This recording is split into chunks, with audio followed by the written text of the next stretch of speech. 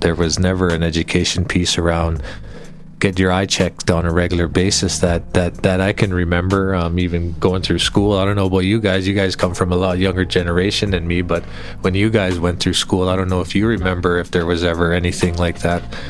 But when I went through school, there used to be a time when they'd even send dental people in, and we used to do that little swish in our mouth with the colored stuff. I don't know if you guys did it when you were young, but it was just an oral health thing too that they used to do in the schools, but there was never a thing for eyes. So I think that has always been a lack of bringing it to the forefront, and I think people just really take eyesight for granted for whatever reason. When you've had it your whole life, I could never speak to somebody who is blind or has lost eyesight or throughout their life, right? All I know is I woke up one day and my vision was blurry, and I used to have I remember going to do eye tests and having 20/20 vision or whatever that was, the best vision you could have, and they just tell me that you have a sensitivity to light, maybe wear some sunglasses, but I guess I'm a sun seeker, so I didn't take their their advice, and I woke up one day and I swear that it was like I had the bottom of a dirty glass or something over my eyes, or all of a sudden everything was blurry. I couldn't read little lines anymore, and I tried to avoid it for as long as I could, and like you said, I learned how to go on autopilot and just see the things around me, and then I discovered readers, and then I could see again. Hello everyone, and welcome back to You Create's podcast, Many Different Birds, broadcasting on CJSW Radio, where we will hear authentic stories from special guests from all backgrounds and bridge the gap between non-Indigenous and Indigenous communities, with a special focus on the Canadian healthcare system. We want to open up the floor to honest discussions and get a deeper insight into how we can improve our healthcare practices and work on our own biases. Before we begin, I want to acknowledge the traditional territories of the people of the Treaty 7 region in southern Alberta, which includes the Blackfoot Confederacy comprising the Siksika, Piikani, and Kainai First Nations, as well as the Tsuut'ina First Nation and the Stoney Nakoda, including the Chiniki, Bearspaw, and Goodstoney First Nations. The city of Calgary is also home to Métis Nation of Alberta, Region 3.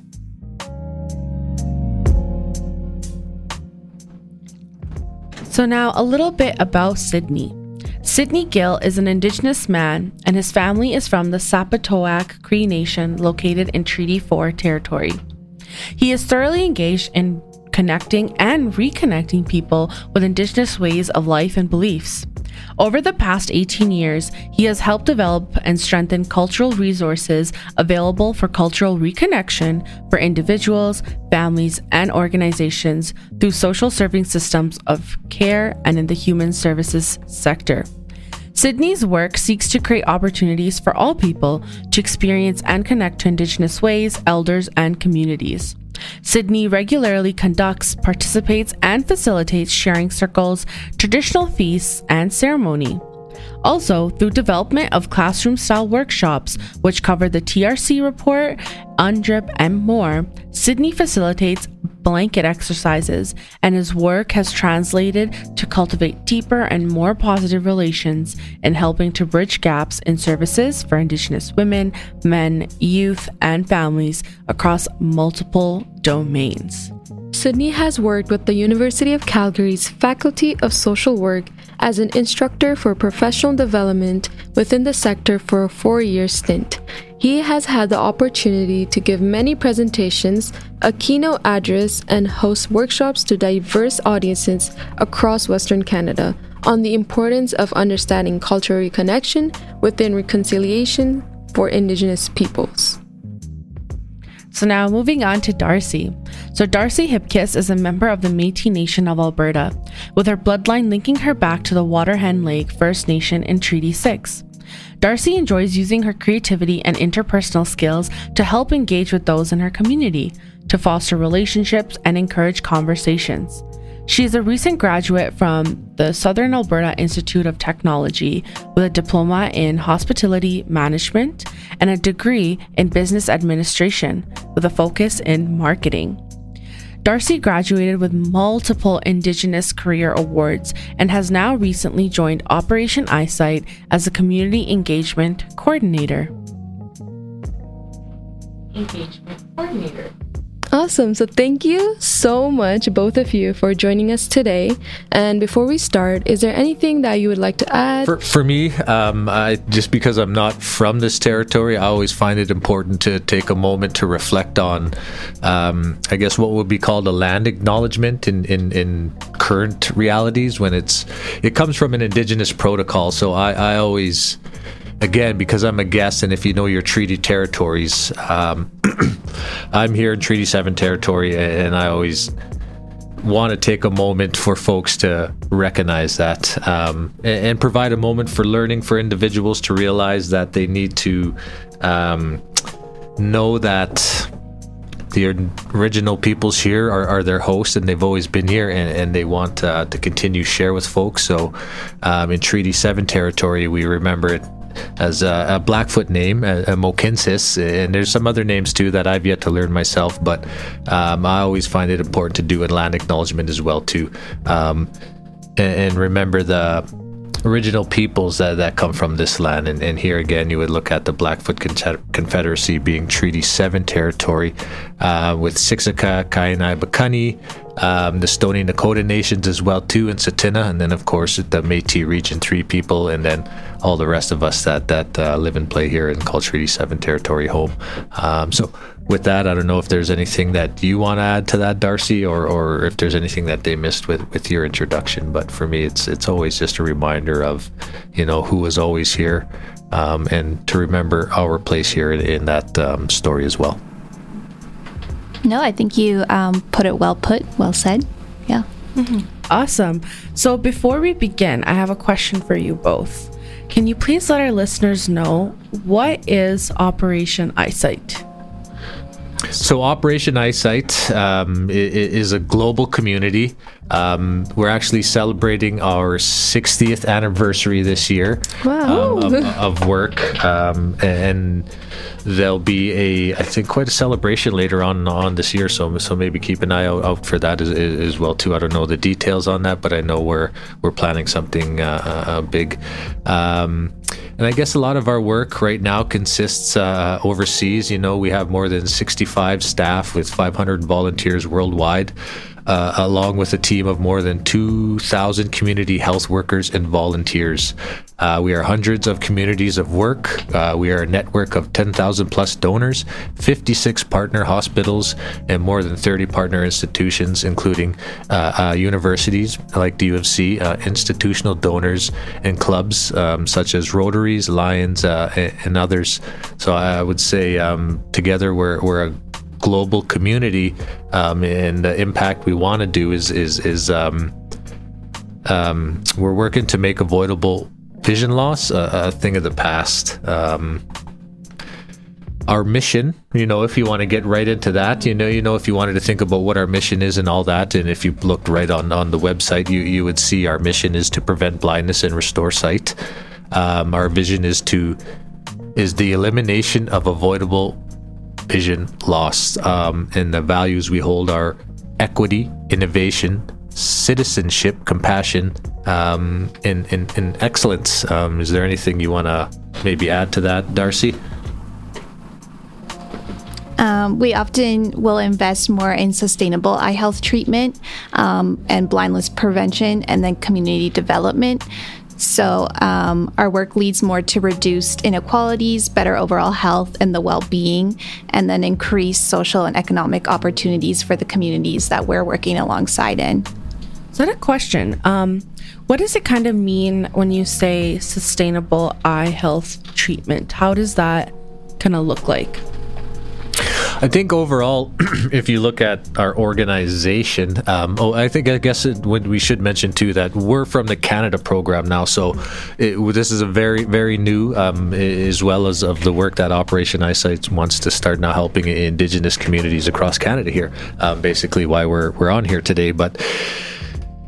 the work with Operation Eyesight, like I said, being 60 years old, I can tell you that, in sustainability in 2009, we piloted our flagship hospital based community eye health program model. And this has been proven to successfully eliminate avoidable blindness on a sustainable basis, meaning that we work with all those partners that we spoke about in the beginning, all those many people I listed.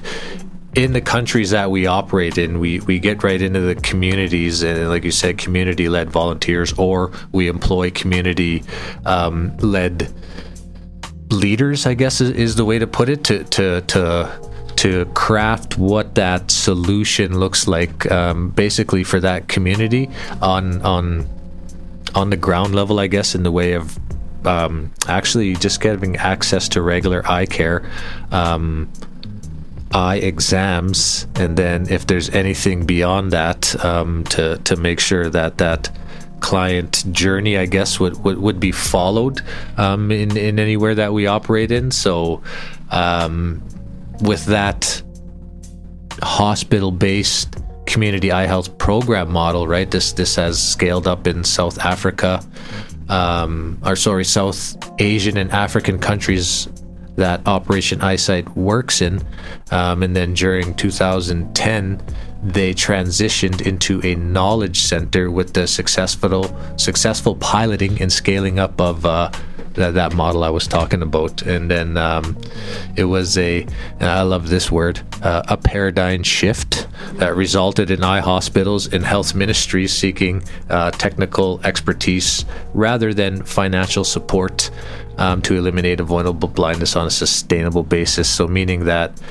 we were good at linking everything together and bringing the services to the people, and then ensuring that it was community led, so that people would,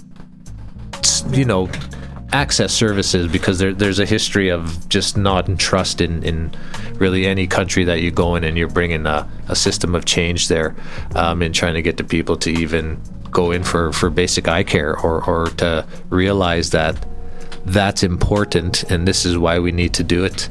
Another big thing that they do sustainably in other countries for Operation Eyesight is they provide clean water to communities as well too, in the way of say a borehole or a drinking well, and the importance of cleanliness and regular washing and pieces like that. So that's how sustainability looks over there. Here in Canada, I think we want to kind of emulate what that looks like, and work with my role specifically as a community engagement specialist for Indigenous programs will be to do that, but with if you know kind of the healthcare system here in Canada, you start to get the landscape of I guess the Indigenous healthcare system, which communities have actually hospitals in community, or if it's a health center, or if it's a nursing station, or if it's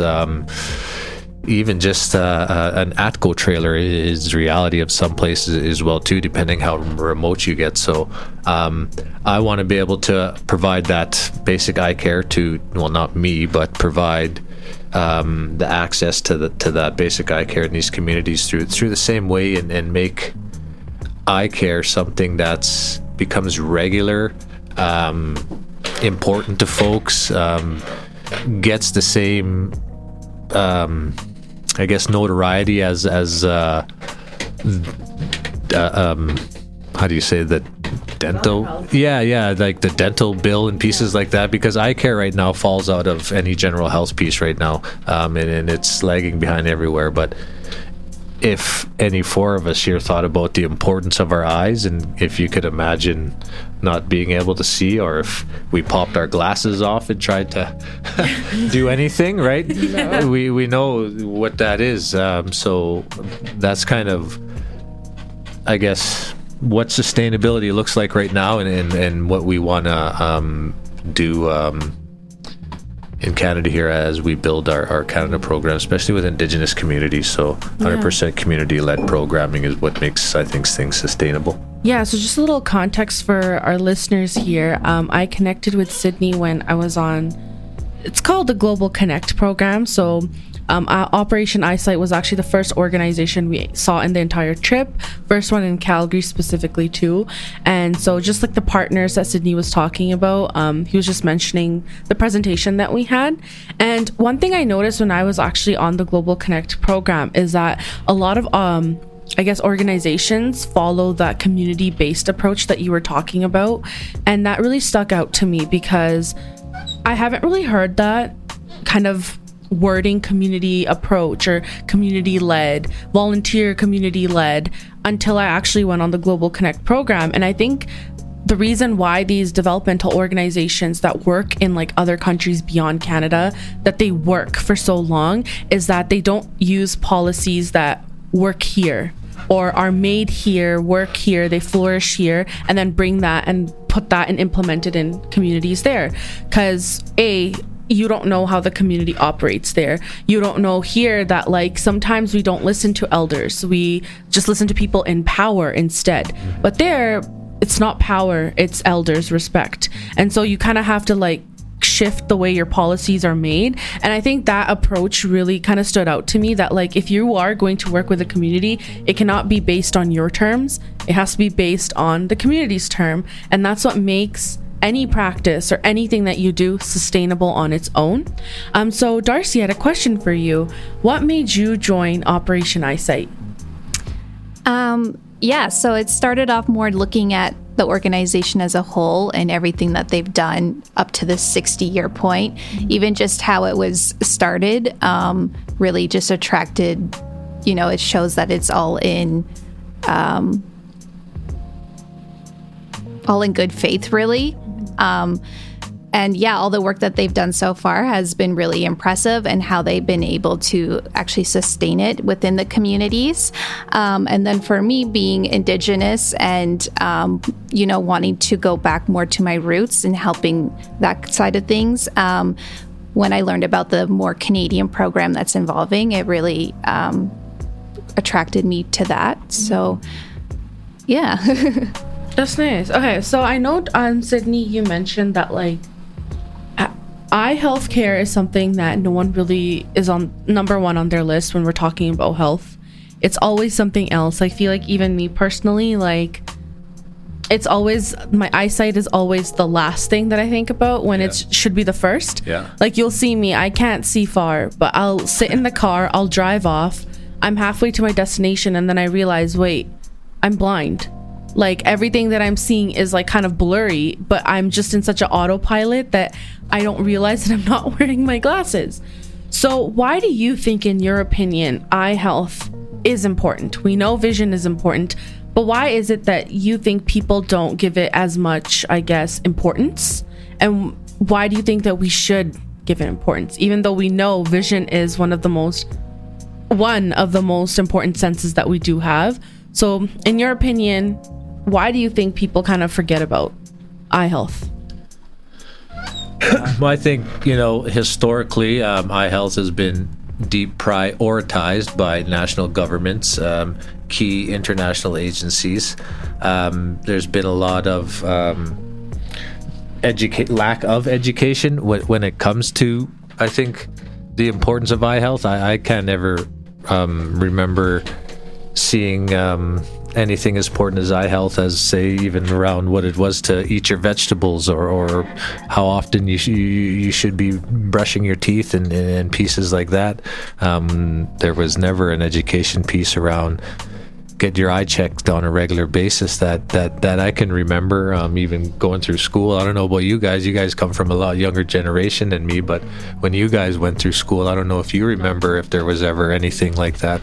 But when I went through school, there used to be a time when they'd even send dental people in, and we used to do that little swish in our mouth with the colored stuff. I don't know if you guys did it when you were young, but it was just an oral health thing too that they used to do in the schools, but there was never a thing for eyes. So I think that has always been a lack of bringing it to the forefront, and I think people just really take eyesight for granted for whatever reason, when you've had it your whole life. I could never speak to somebody who is blind or has lost eyesight or throughout their life, right? All I know is I woke up one day and my vision was blurry, and I used to have, like, I remember going to do eye tests and having like 20/20 vision or whatever that was, the best vision you could have, and they just tell me that you know, you have a sensitivity to light, maybe wear some sunglasses, but I guess, you know, I'm a sun seeker, so I didn't take their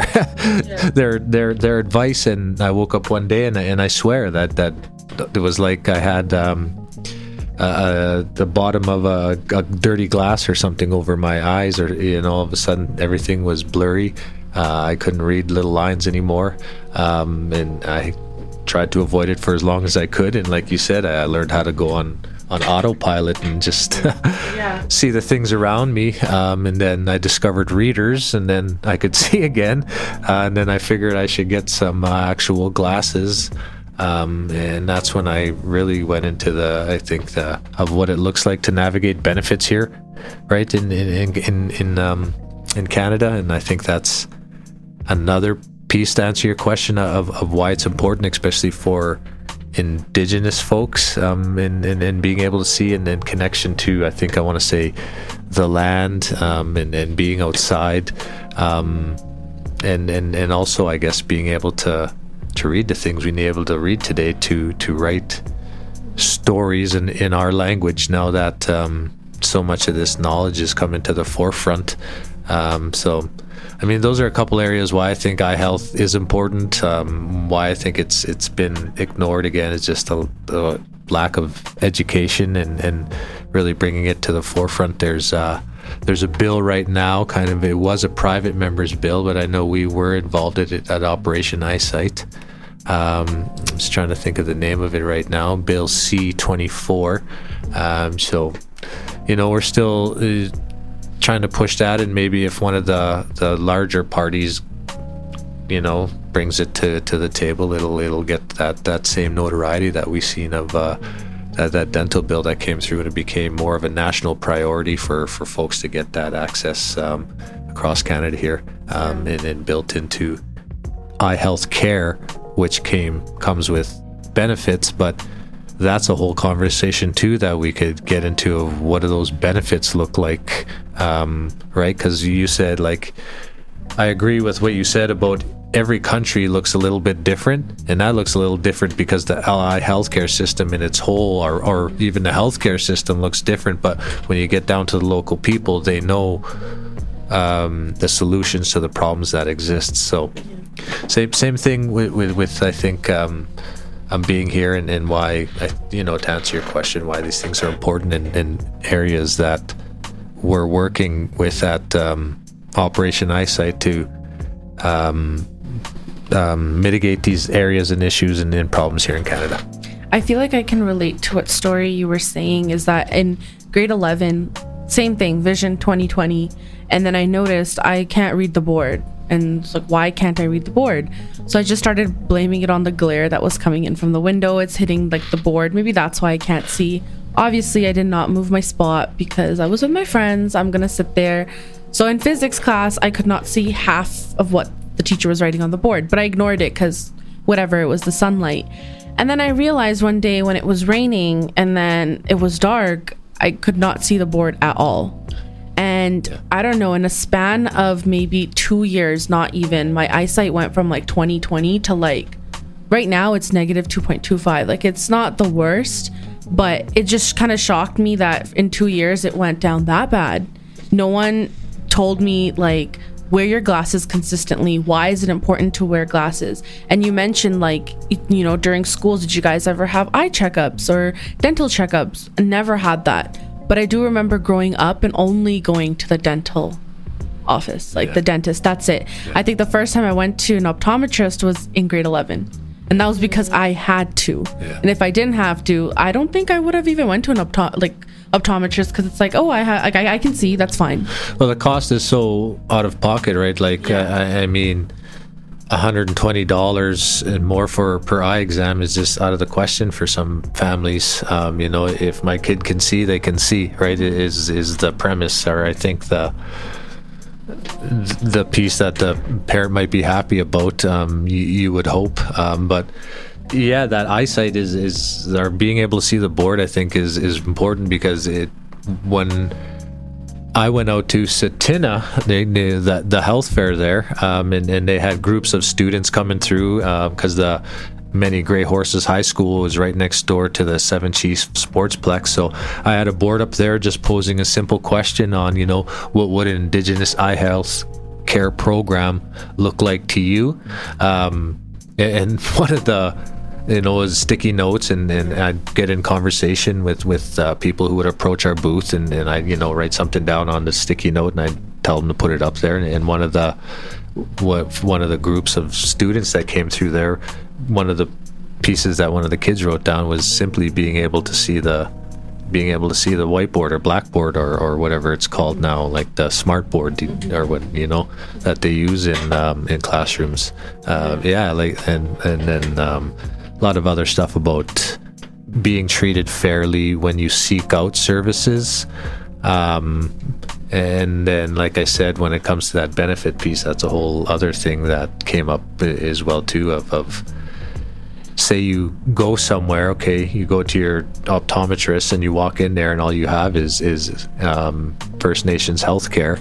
A lot of the times, right, you're either turned away or the service becomes a lot different as well too. So there's that whole systemic barrier as well too that just plays I think a hard part for a segment of the Canadian population seeking eye health care that is just not there, which is the sad truth of a lot of things in Canada when it comes to healthcare in general, which is kind of the premise behind this whole podcast here. So, I mean, another area of sad truth, but you got folks, I think, like Darcy and I that have a commitment to eliminate avoidable vision loss and provide equitable access to deserving groups of individuals as well too, right? Mm-hmm. As you said, Sydney, we take eye health for granted when we talk about health or wellness, but it's also been noted that access to eye care is more than just a one-time checkup.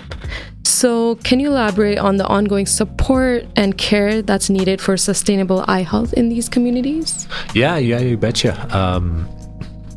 Did you want to speak to that, Darce? I think it goes right in line with kind of this. We kind of are lined up with the United Nations Sustainable Development Goals, which is including good health and well-being and gender equality as a reality.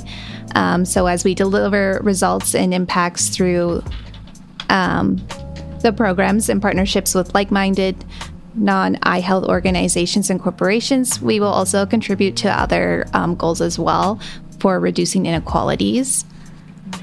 Yeah.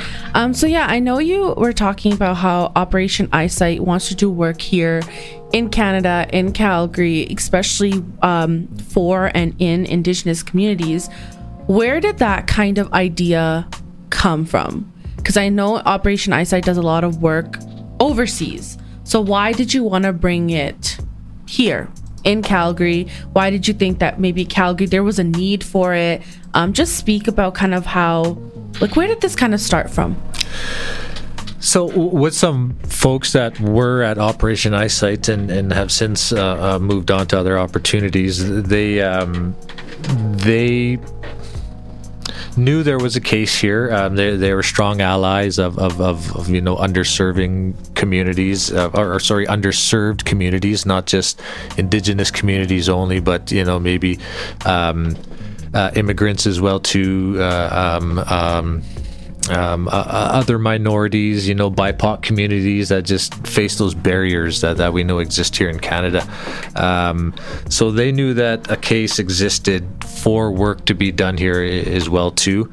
As the way things are done here, a literature review and an evidence-based model and business case was kind of presented at an upper level here from what I understand, and then there was traction built and buy-in, and then the person who was leading the team kind of got the organizational go-ahead to start building a Canada team. So they employed a research special, or at first a kind of a community research specialist, and she did a literature review.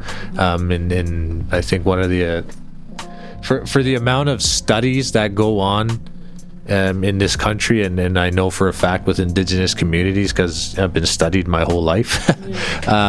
It's funny that there's a lack of Indigenous data when it comes to this particular area, but the one thing that does come to the forefront, again, like I said, is sadly there's a high population of Indigenous people that don't seek eye health, that don't get eye health like anywhere else. So through that, they figured that that's why they would want to do things here in Canada, and then the home office here of Operation Eyesight is in Calgary. So they thought that, of course, you want to get some stuff going in your base of operation would probably be best, and get a reputation in your home turf. All right, so they endeavored on a pilot project here with a mobile eye clinic, Evolution Eyes, who is still one of our I think our biggest partners right now, with providing eye health care to like inner city eye health centers, like the Alex, like somewhere, places like that. Not per se right into the hospitals, yet. Hopefully, that's maybe down the line, but that's kind of where that pilot project started, and how we started working here in Calgary, and how we just knew that those pieces are evident here of what that looks like. Because once we started working with those organizations, we found what literal literature that was there to be correlating with what we were seeing in these programs when we would do an evaluation piece. Are you just gonna start the project first in Calgary, or do you want to kind of bring the project across Canada? Eventually, I think that would be like, if you looked at like a 5-year plan, and if we looked at kind of where we want to be and how do we get there, and then we look, I guess, 5 years ahead. I would want to be operating in a lot of other First Nations or with First Nations, definitely. But in Calgary here, in Treaty 7 in this territory, this is definitely where we want to get started and have as much opportunity to serve, the million plus population that exists here, right? Like Calgary, a lot of folks seem to like to come here, and to that, Alberta in general, right? For whatever reason. So we want to kind of make sure that we're there to help with those needs as well too. No, with like the prices going up and inflation, I think, just in general, it's very hard to even afford groceries. And so then, like we were talking about, if you can't afford groceries, you can't afford rent. If you can decently see, you're like, whatever, I'll just go with it, and so you don't go and get your checkup or anything done. And so do you think that, I think this program, like you were saying, in the next 5 years, you kind of want to bring it across. I think it'd be really cool to see it in places that are very high in rent and cost of living. Like you said, a lot of people coming to Alberta because of those reasons. Yeah. To see, a mobile eye healthcare kind of vehicle coming in Vancouver, for example, Toronto, for example, because there's so many underserved communities there too, and even people who are barely making that line are homeless. I was online just looking at it and just looking at how bad things are in Toronto right now. It's kind of scary to see that it's actually just happening a couple provinces away. Yeah, that's another segment of the population that this program is designed to serve as well too, is homeless populations, and providing eye health care to them as well too, or access to it. But again, it comes down to, like you said, cost and pieces like that. Because even this program, if there's benefits to be used, like even provincial benefits, like there would be for anything else for eye health care, I guess, or for healthcare in general, with eye health falling out of that. They are accessed, right? Like it's you know what I mean, and we want to try and do our best to catch those folks that for whatever reason just don't have any coverage. But if there is pieces there, like we have figured out how to navigate the system, you know what I mean, to ensure that the person who needs the service that day, should they have used that benefit up over that 2 years, really, of what it looks like if you are receiving provincial benefits, because really, I think you need at least I think it's once a year, but they provide it every 2 years, right? If you're between the ages of, I think it's 18 to 69. Other than that, you kind of have some coverage, but there's a segment there that falls in there. We figured out how to ensure that, again, if that person that day there should need that service, that there's a piece that can come with them, that our optometrists that we work with there, who again, right, these are the unicorns in the field that we're working with, right, is the best way to describe them, because what you would charge in a private practice is not equivalent to what you would get from a benefit if you were on Alberta Works, AISH being here, right? There's a disparity there of, probably significant. I don't know the exact numbers yet myself, but I think it's between a difference of being paid $60 or upwards of $100 more for an exam of, say, you doing the work, right? Being that optometrist. So with even that, right, it just, it's not there for that person, but there's pieces there. But if somebody falls out of that and all of a sudden there's no benefits there, we want to ensure that whoever's there, our unicorn, if you will, is again not there, is getting their fair share of the work put in, because nobody, I think, should have to do, I don't know, should work for free if they've put in all this or anything like that, but they're there to help. So we try and ensure that financial piece is always covered, no matter what, for whoever's kind of trying to access, I think, the clinic that day, of which is a huge barrier in like you said, for just cost of living right now and across the board. And I really want to get into the cost of barriers.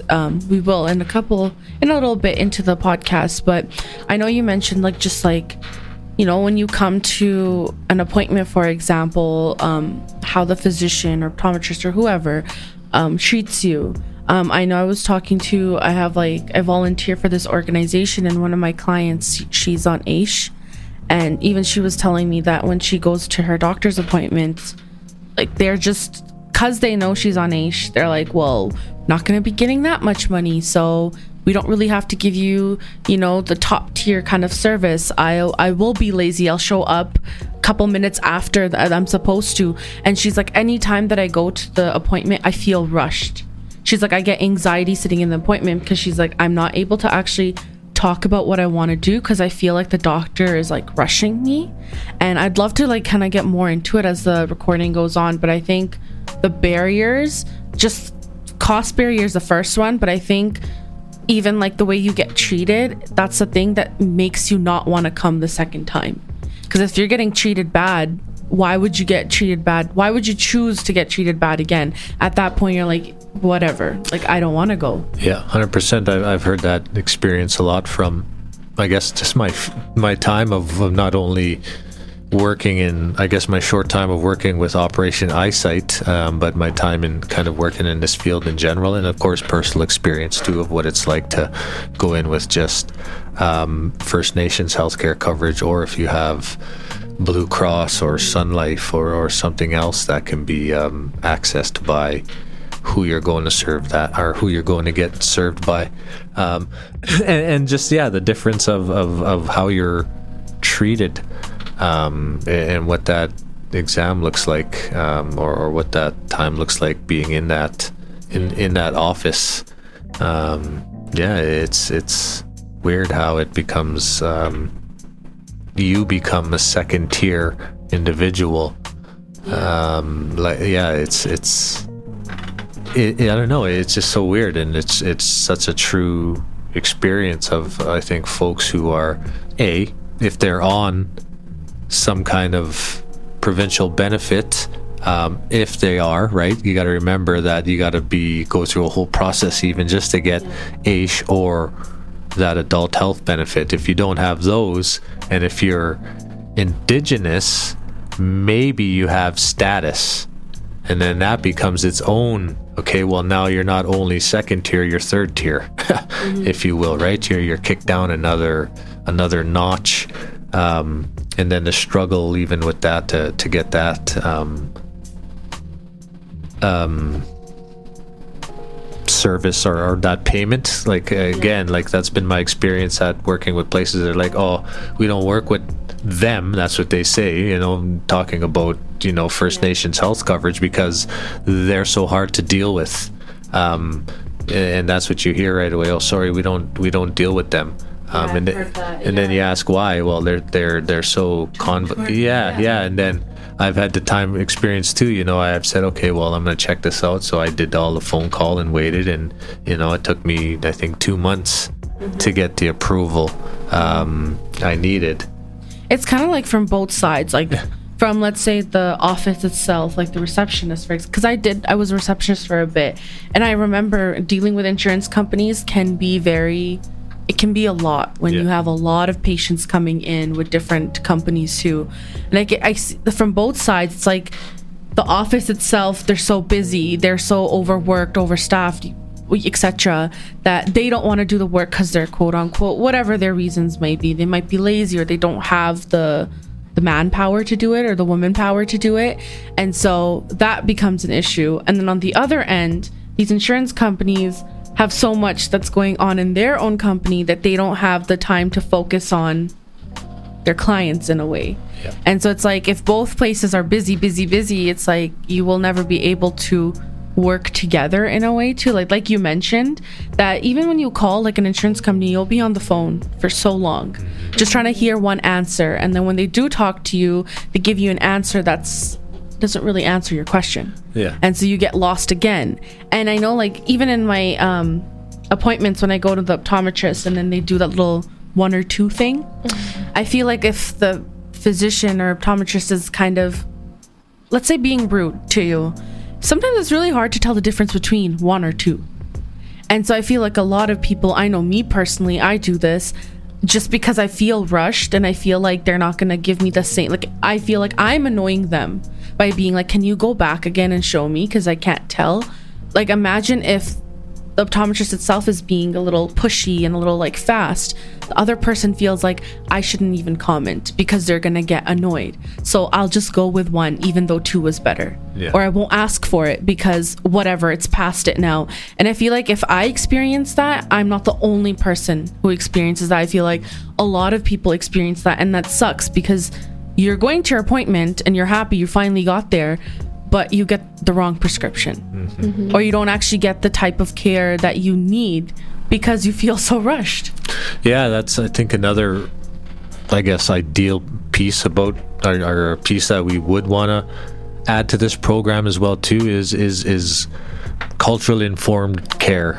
You know what I mean? Some type of regulated training that you see coming in a lot of industries right now about First Nations people, and about just the struggle is real, right? How it's not fair across the board, so people could even have a chance to explore their own biases on why they feel they need to treat other individuals like that when they're just there seeking the service like anybody else would be, but they just have to pay $60 less or whatever that looks like. It doesn't mean that they need the less type of treatment, type of thing. So yeah, like I am 100% I agree with you. I don't know if you have any thoughts on that, Darcy, on anything like that, or what your experience has been for eye care for yourself.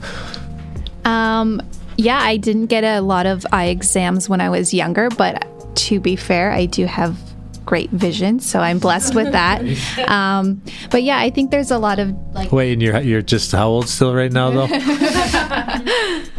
I think there's definitely the relationship. There's a lot of distrust and a lot of just unsure about going to a doctor and trusting them and making sure that they are actually there to help you and want to help you.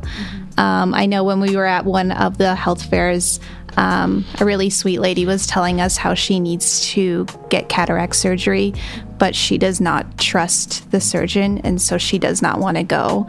And although her family wants her to go so, she can see again and live life to the fullest, but she was scared to go. And so it's affecting her way of life now. And there's another barrier of actually just like going to get it done. Like it's a far away for a lot of people. There's not local. So that's also just like another barrier or another added stress, because it's like, do I trust them? Do I want to travel all the way over there? So there's a lot of different things, a lot of different factors that can come into mind for people that need the eye care. But yeah, I think that's a lot of the barriers there. Yeah, I know you mentioned like on reserves, like they won't have like maybe they won't have like an optometrist, like an eye clinic, or like a dental clinic. And even if they do, like I know we were talking to another potential speaker, and she's from a town near Brooks. I kind of forgot, but it's in rural Alberta, and she was saying that she went through a lot of like she has her own she has to go see the doctor often, and she says that when we go, there'll be one doctor on call. And with the one doctor on call, it's not like you're in Calgary, the doctor will show up in 10 minutes. It's more so the doctor will show up in an hour, 2 hours. Maybe they'll be busy and they'll show up even after that. And so it's so hard to, even if it's an emergency, then you have to drive all the way into the city to get to the service. Sometimes the service doesn't come to you, and when the service does come to you, they take their sweet time. And so I do like that kind of barrier that you did mention, that we kind of forget that, like, because we live in Calgary, I'm so used to like everything's like 10 minutes away from me, like I don't have to worry. But thinking about people who live not in Calgary, who live a little bit farther, and to come to Calgary is more like a 5-hour drive, I think that perspective is something that I haven't really taken into account because I didn't have to. So I do like the point that you did bring up though. Mm-hmm. Yeah, we talked about so many barriers: trust, cost barriers, location wise. So I was wondering, for Operation Eyesight, how can it incorporate the Indigenous experience? I think again with that is now we're on a journey ourselves. I think, and I say ourselves as an organization, because since I've joined there, it's I think coming on 8 months now. I'm getting close to a year. We want to learn, right? We're in a 100% learning phase right now about what that Indigenous journey looks like and how we can best address that. We've undergone some in-house training in pieces like that, so that when we look to connect with communities or work with communities here in Treaty 7 territory, even in this urban setting, there's an understanding within our home office of what that looks like in those inequities, those unfairness, those inequalities that we've kind of talked about here this morning, or that you kind of just mentioned there as well too, how those pieces do affect individuals right here that we've been taught to, like I say, look by if we do take our glasses off and we do look like a blurry, right? We were taught to ignore them and not see them and pretend they don't exist here, or somebody is helping them and we don't have to worry about them when maybe we do have a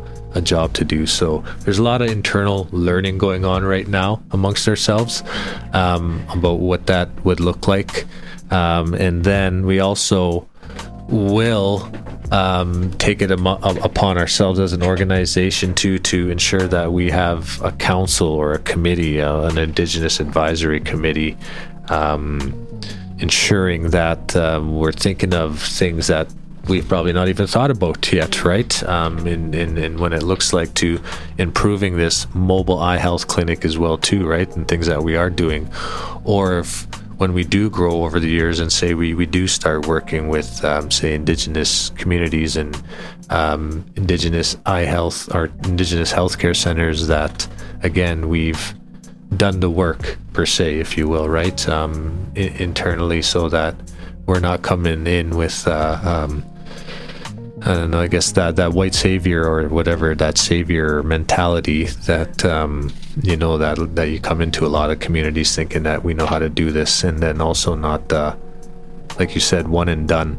Yeah. Here's your eye, here's your checkup, here's your glasses, see you in a year, kind of thing. That there's a built-in component piece to keep going in the communities as well too, that is ownership by them of what it looks like to keep that education going about eye health, or there's pieces around the community that are in their language, in things that mean something to them, that would represent the importance of eyesight as to what we would think of being or what it would make it important to us by going to your local optometrist office.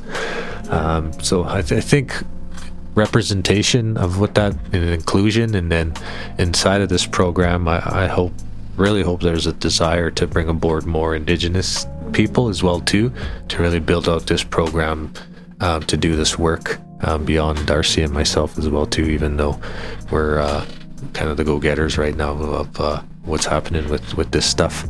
So I think that is how a way that we want to do that and guide on anything we want to do to ensure that Indigenous worldview or even lived experience is incorporated into anything that we're going to do. Yeah.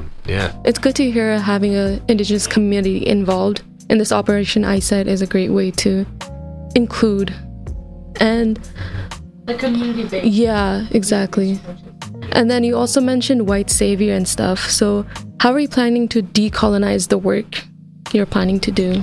So a little bit of that now again is education, right? Mm-hmm. And then really again educating the people on our team who are going to be helping us tell these stories and pieces like that. So again,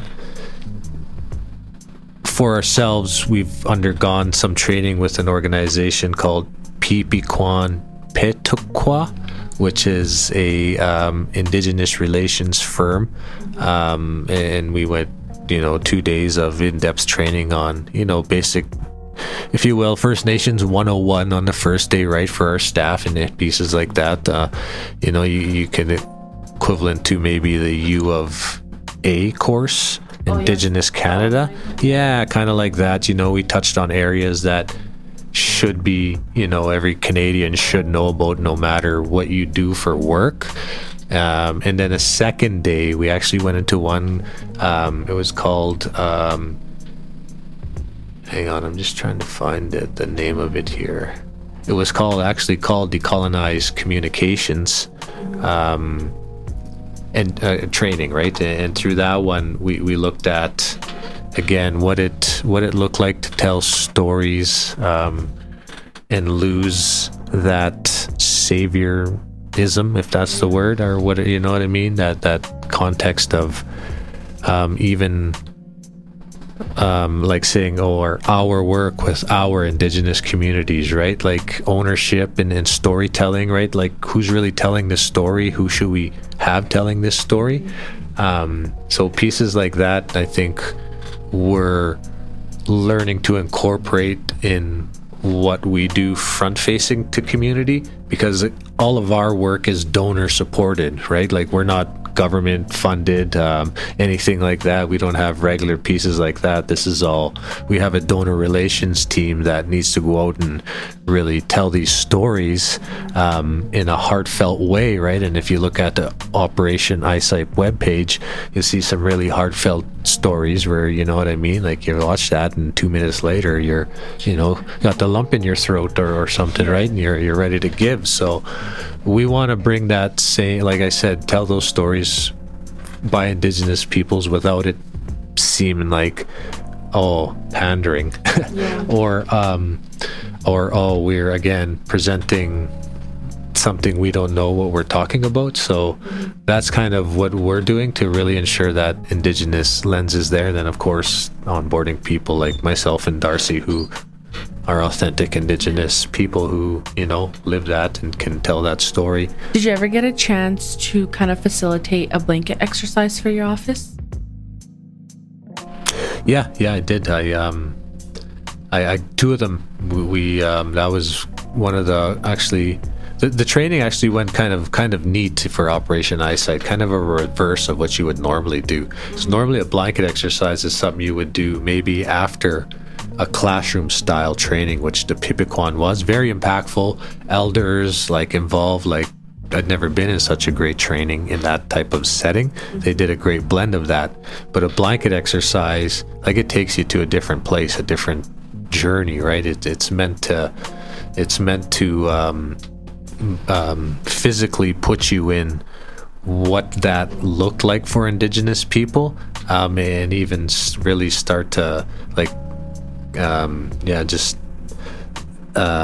don't know what would be a word for it, Darcy. You experienced when you like how did you feel going kind of through the blanket exercise, even though you're Indigenous yourself?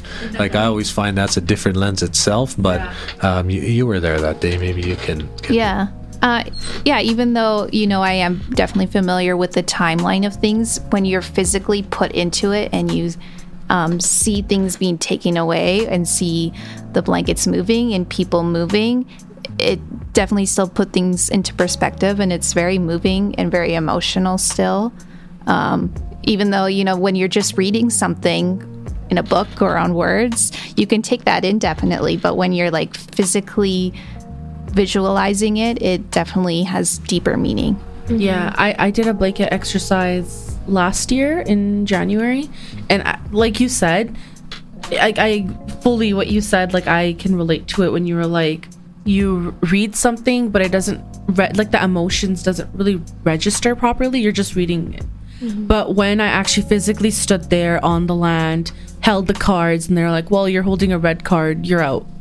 And it's like, well, I just got the card. How am I out? And so just being there physically, it connected all the information that we did learn together. It made me feel like, okay, like I can actually connect with the information now. And when I read it, I felt that emotional connection. Initially, it was more so, you're just reading it to read it. The teacher told you, the prof told you.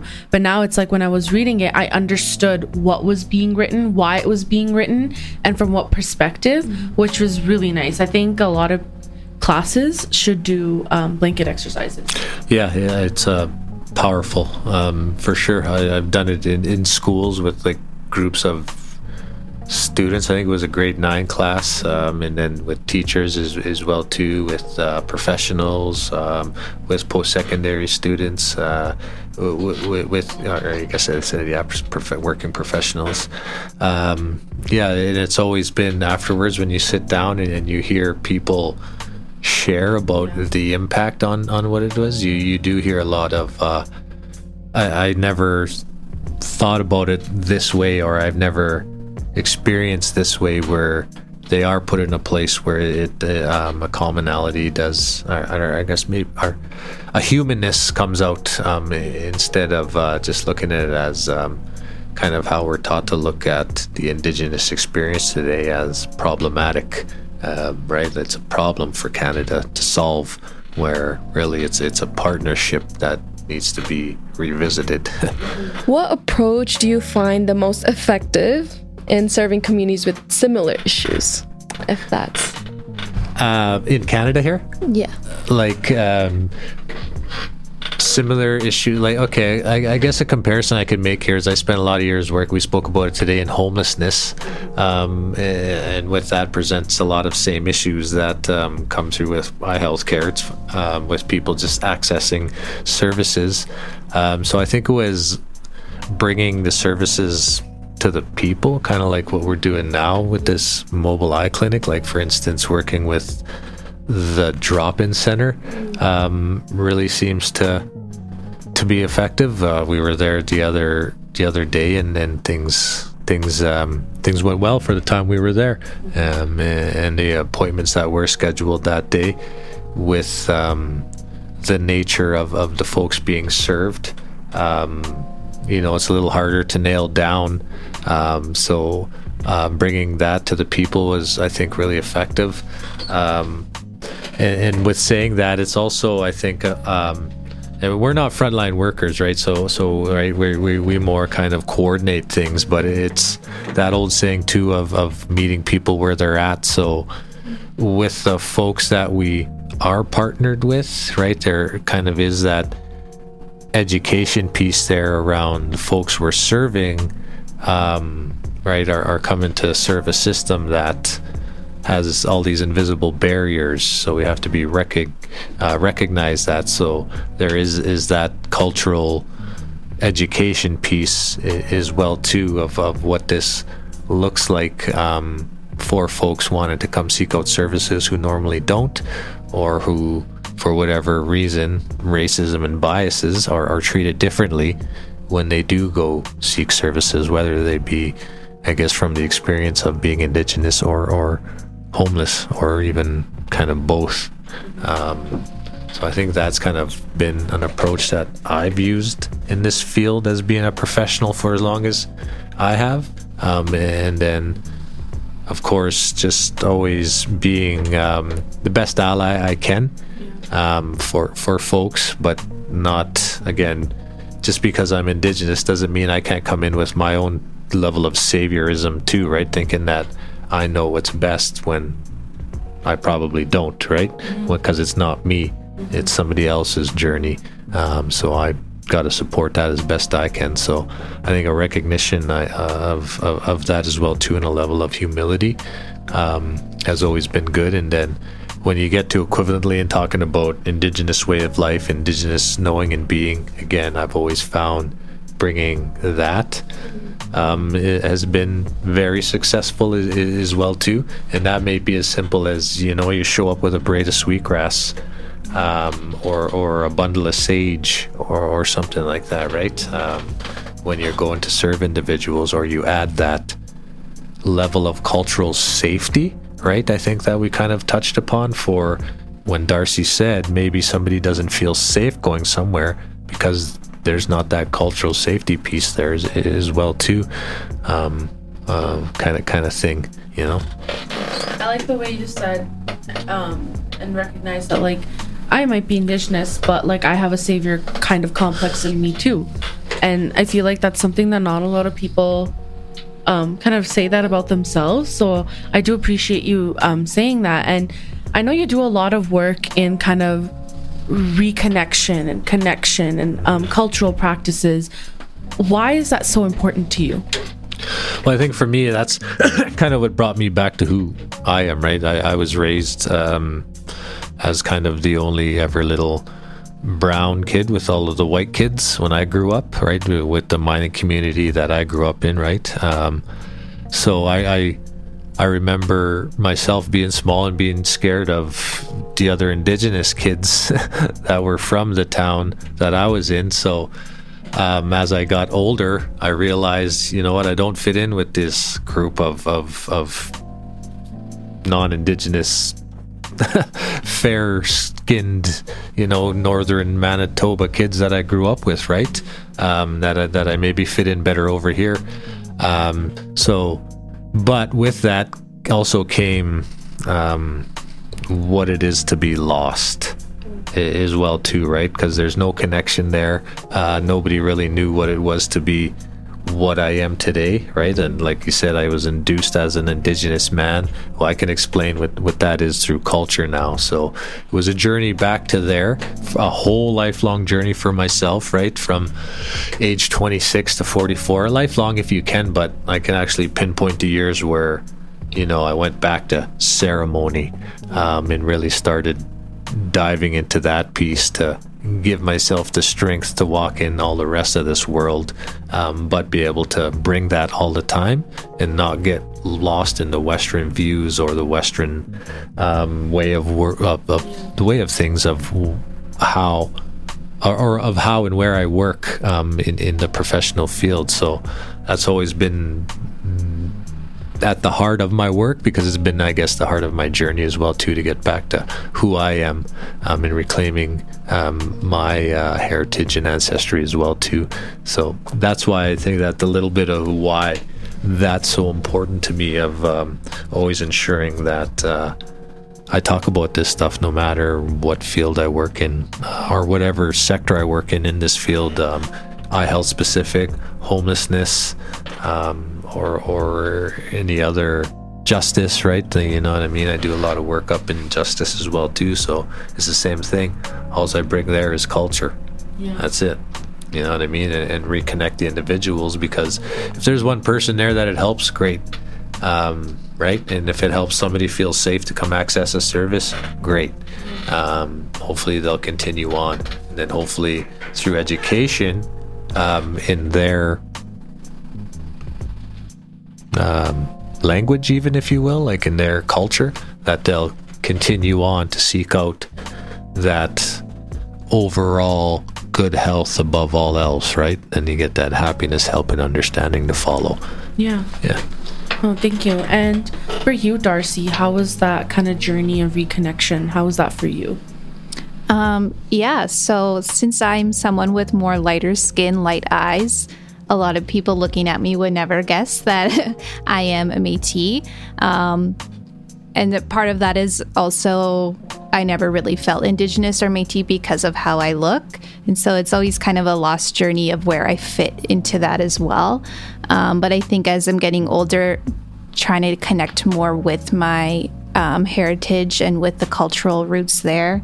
And it's kind of just a journey, and realizing that there's a lot of people like me that also don't physically look it, but that doesn't change anything else about my background and my relatives and ancestors and what they fought through and for me to be here. So it's still a continuous journey, but always learning and seeing what I can do with it. That's really nice. I know you said that like ceremony was like a way for you to reconnect.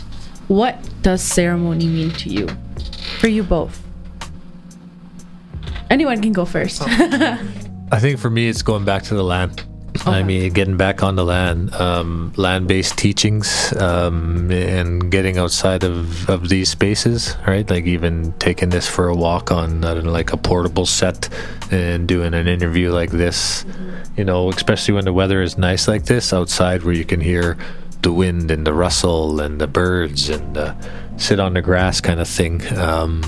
So getting back there, and then once you get to the land, right, that's where I think you get into teachings about ceremony and actually participating in actual ceremony, where it becomes, as they call it now, like experiential learning, right, where you are actually learning by doing, and how it is at your homes, right? You might have a very cultural oriented home, right? So you might know exactly what I'm talking about. When you walk in the door, you might go into, maybe you don't only speak English, maybe at home you speak your mother tongues, right? And the whole flavor changes when you walk in the door. So it's the same. Yeah, it's the same thing when you jump into, for me to get back to what that looks like and then go back into ceremony, is I don't have to speak English, right? I can start to sing and pray, and I know that I'm saying things that aren't in this tongue that it's great, you know, we've all become universal translators if we know this language, but if you know your own language, and if you know how to pray in your own language, you know that your ancestors hear you that much more, even though I know I could pray in English and it would be just as effective. But there's just a level of ceremony there when you get back to what that looks like, land, language, medicines, smells, pieces like that. So I think that's kind of what ceremony is to me, and then also including it into your everyday life. And then you walk the walk, right? Not just talk the talk of when you're in ceremony. I mean, we're just human beings. We want to laugh and have fun, of course, but you know what I mean? When you gotta carry that spiritual ethicalness with you, I guess, when you do get into a certain aspect of ceremony, or maybe it's a certain time of year, right? Like maybe you're a faster and it's time for you to go out fasting. So the way that I was taught about fasting, right, there's going to be this whole time frame where you're going to take yourself out of basically the mainstream of society for a period of time while you get ready to go out and do this very sacred thing, and to build yourself resilience up to be able to go do this very sacred thing, right? Because it's not simple. So those are kind of all what it means to me to go back to ceremony and still get out every day and sadly have to make money to live. Nice. And I have a kind of like this, because our podcast is kind of about health and wellness and Canadian healthcare system.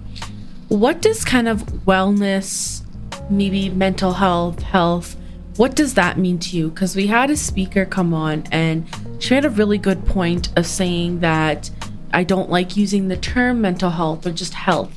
It's wellness. So that really resonated with me, and anytime that I go out, I like to use the word wellness now, just because it's a well-rounded word. Holistic. It's holistic. It encompasses so much more than when I just say mental health. It's very categorized in that sense. You can get stigmatized too. And yeah, just those two words put together itself are very, so... Even for us, I think it's called wellness days now instead of mental health days, and like the office. In the field and all that, and policy and all of that too. Question again being so what does kind of wellness mean to you? What does that look like for this specific, like for this, just for you in general? Well, for me, I think I would speak to wellness in waking up every day and being thankful, as hard as that is, right? The mornings when you wake up, where you're just not that thankful. So I think it's the simple things in that, in family as well too. I think is huge in that area. Wellness as well too, and making sure that what it looks like to take care of your family, or what your place is in with your family, and that could be either immediate family, right, or maybe you're an adopted family, right? So again, that for me could be teoshpe, where you're adopted, and then you're a sibling by choice, which could maybe mean more than a blood sibling, right? So I think those pieces for wellness in general are things that you need to have included in your life, and then our general healthy stuff that comes through, what we know about the Canadian healthcare system, of course, too. You should be going to get regular checkups, hopefully get a doctor if you can get one, even though there's a shortage for all of this stuff. So there's definitely that piece of wellness too when we speak about it, and regular eye health checkups. I can't stress that enough. and taking care of that, but there's that spiritual wellness and then pieces around there too that works hand in hand, that you kind of need to incorporate, I think, and chase down and be thankful for. So in a nutshell, I guess, or in a circular aspect, that's kind of wellness, holistic piece as well too, going beyond just what it looks like to eat your vitamins or proper vegetables, or don't eat too much red meat, or whatever the latest advice is, right? For I guess also depending on a lot of that too is, I want to say there's a piece there about diet as well too, and what is traditional diet and all of that. Right, like we can get into diabetes around wellness and all of that as well too, but I think for wellness, for me, that's kind of what it looks like. Well, I also have a question. If some listeners would wants to join Operation Eyesight, is there a process to getting involved with Operation Eyesight? Like as a volunteer? Yeah, or anything. Well, I guess if there's a position posting, somebody can always apply to work there, right? But I think as for volunteers, I'm not sure if we have a huge volunteer component right now. I think the best way is I think through giving right now with Operation Eyesight, and then being able to, whatever that looks like for a donation, is the best way to get involved. And then through all the great work that they do, they kind of, funnel that money to where it needs to go as well too, based on program needs and things like that. So I think that's probably the best way to get involved right now with Operation Eyesight. Yeah. Okay. I know, Darcy, we skipped over you, but what does wellness mean to you? Yeah, it's kind of, I think, a combination of things that Sydney mentioned. So it's physical, mental, spiritual, and how all of those kind of align together to make you really, I think, have good wellness or in good health. Because I feel like if you're lacking in one area, it definitely affects the other. So having the good combination and figuring out what's right for you, and that works a lot with reflection and trial and error sometimes. But yeah, having a harmonious in sync of all of them. Being in balance. Mm-hmm. Yeah. So one last question before we wrap up our episode for today. So if you could leave the listeners with one point or learning or highlight, what would it be? It's a big question. Again, I would say, just to keep on what we want to say here is the importance of taking care of your eyes and getting some regular access to what that looks like for anybody here, right? Because again, whoever's listening, you might be going through some of the same stuff as well too, right? Of what it looks like to serve or be served or pieces like that. But I think it would be just know the importance of eye health, get some education around that, and ensure that you get your checkup for your eyes. Yeah, as well as that, I think it's just also leading with kindness and compassion when you are communicating with anyone, no matter what side. If you're a service provider or someone who's needing service, just leading with that can open up more doors probably than you would ever realize, and building trust and relationships through that. Yeah, thank you. I think that's something that we kind of have to... It's kind of sad that we kind of have to remember to be kind. Right. That's just something that we should all just do as humans. But I feel like we really forget that. I don't know why it's really hard to be kind in this day and age, but I think that's a really good way to end it. Just be kind. And yeah, like, no matter if you're seeking a service or if you're a service provider, like, you have to maintain that same type of, like, we're both equals at the end of the day. It doesn't matter if you're providing the service or if I'm seeking it. Like, we're still here for the same thing in a way. So yeah, thank you guys so much, Sydney and Darcy, for joining us today, taking time out of your busy schedule and just sharing your thoughts, letting us know more about what Operation Eyesight does here in Calgary and also internationally. Yeah, thank you so much for coming on. We want to thank CJSW, the Indigenous Global and Local Health Office, Grandmother's Lodge at the Faculty of Social Work, the UCreate team, and our editor, Atea, for helping us with this podcast. Lastly, thank you to everyone who tuned in. To listen to our full episode, tune into Apple Music, Spotify, or CJSW.com with special guests and your two favorite hosts, Arushi and Harveen. So keep a lookout for the next episodes, and until then, remember to get your eyes checked and to be kind. Thank you, guys. Thank you.